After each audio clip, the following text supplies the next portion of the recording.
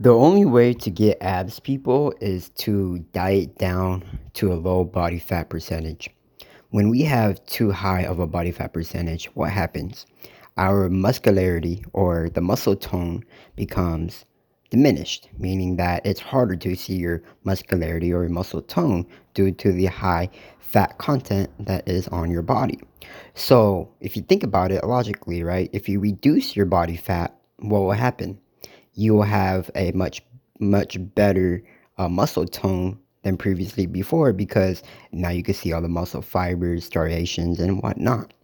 So the first thing first to get abs or to obtain abs is to fix your diet and nutrition plan.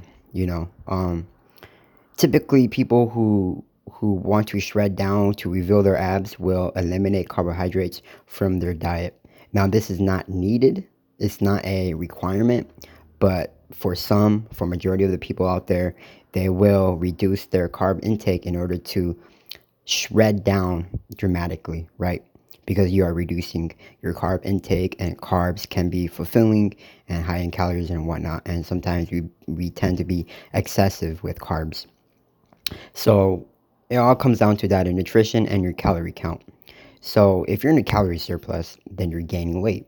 If you're in a calorie deficit, then you're losing weight.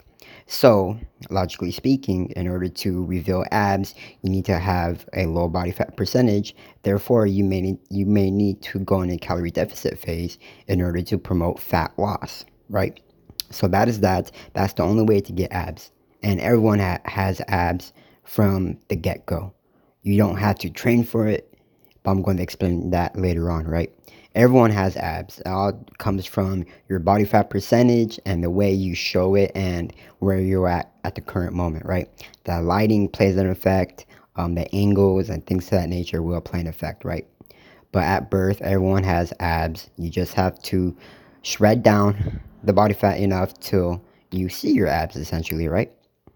But if you people want to define your abs a little bit more, get a little bit more of a better physique and tone, then of course working out or exercising your midsection is the best way to go about that. So the best exercise to really make your stomach small and tight is the stomach vacuums. The stomach vacuums are done by holding in your stomach to your spine, and you hold that for reps and sets, and weeks go by, you'll notice results. But of course, regular ab exercises will do the trick to help define your abs or your midsection. And that's it, people. There is no scientific way to develop abs. There is no special diet. There is no special routine. All comes down to how much body fat percentage you have, and are you willing to strip that body fat in order to reveal your abs? And if you want to define your abs a little bit more, then exercising them will do the trick. But overall, people, it takes time, it takes patience, it takes commitment, it takes dedication. And yeah, so if you're consistent with your fat loss progress, and if you're exercising your abs, regularly, you will see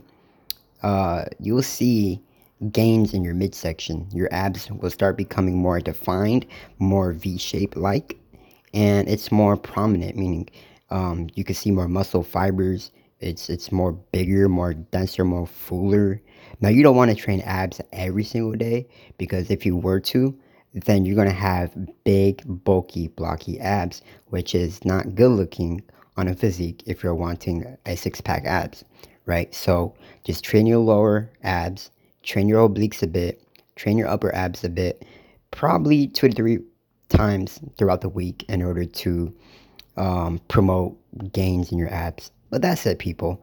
And for your diet, just eat clean, eat healthy, and being in calorie deficit. That's it. You know, there's nothing else to it. That is it, people. Simple as that. Thanks for watching. Leave me a comment down below. I like feedback. Visit my website, delicatenutrition.com. Leave a thumbs up, and you guys have a great day.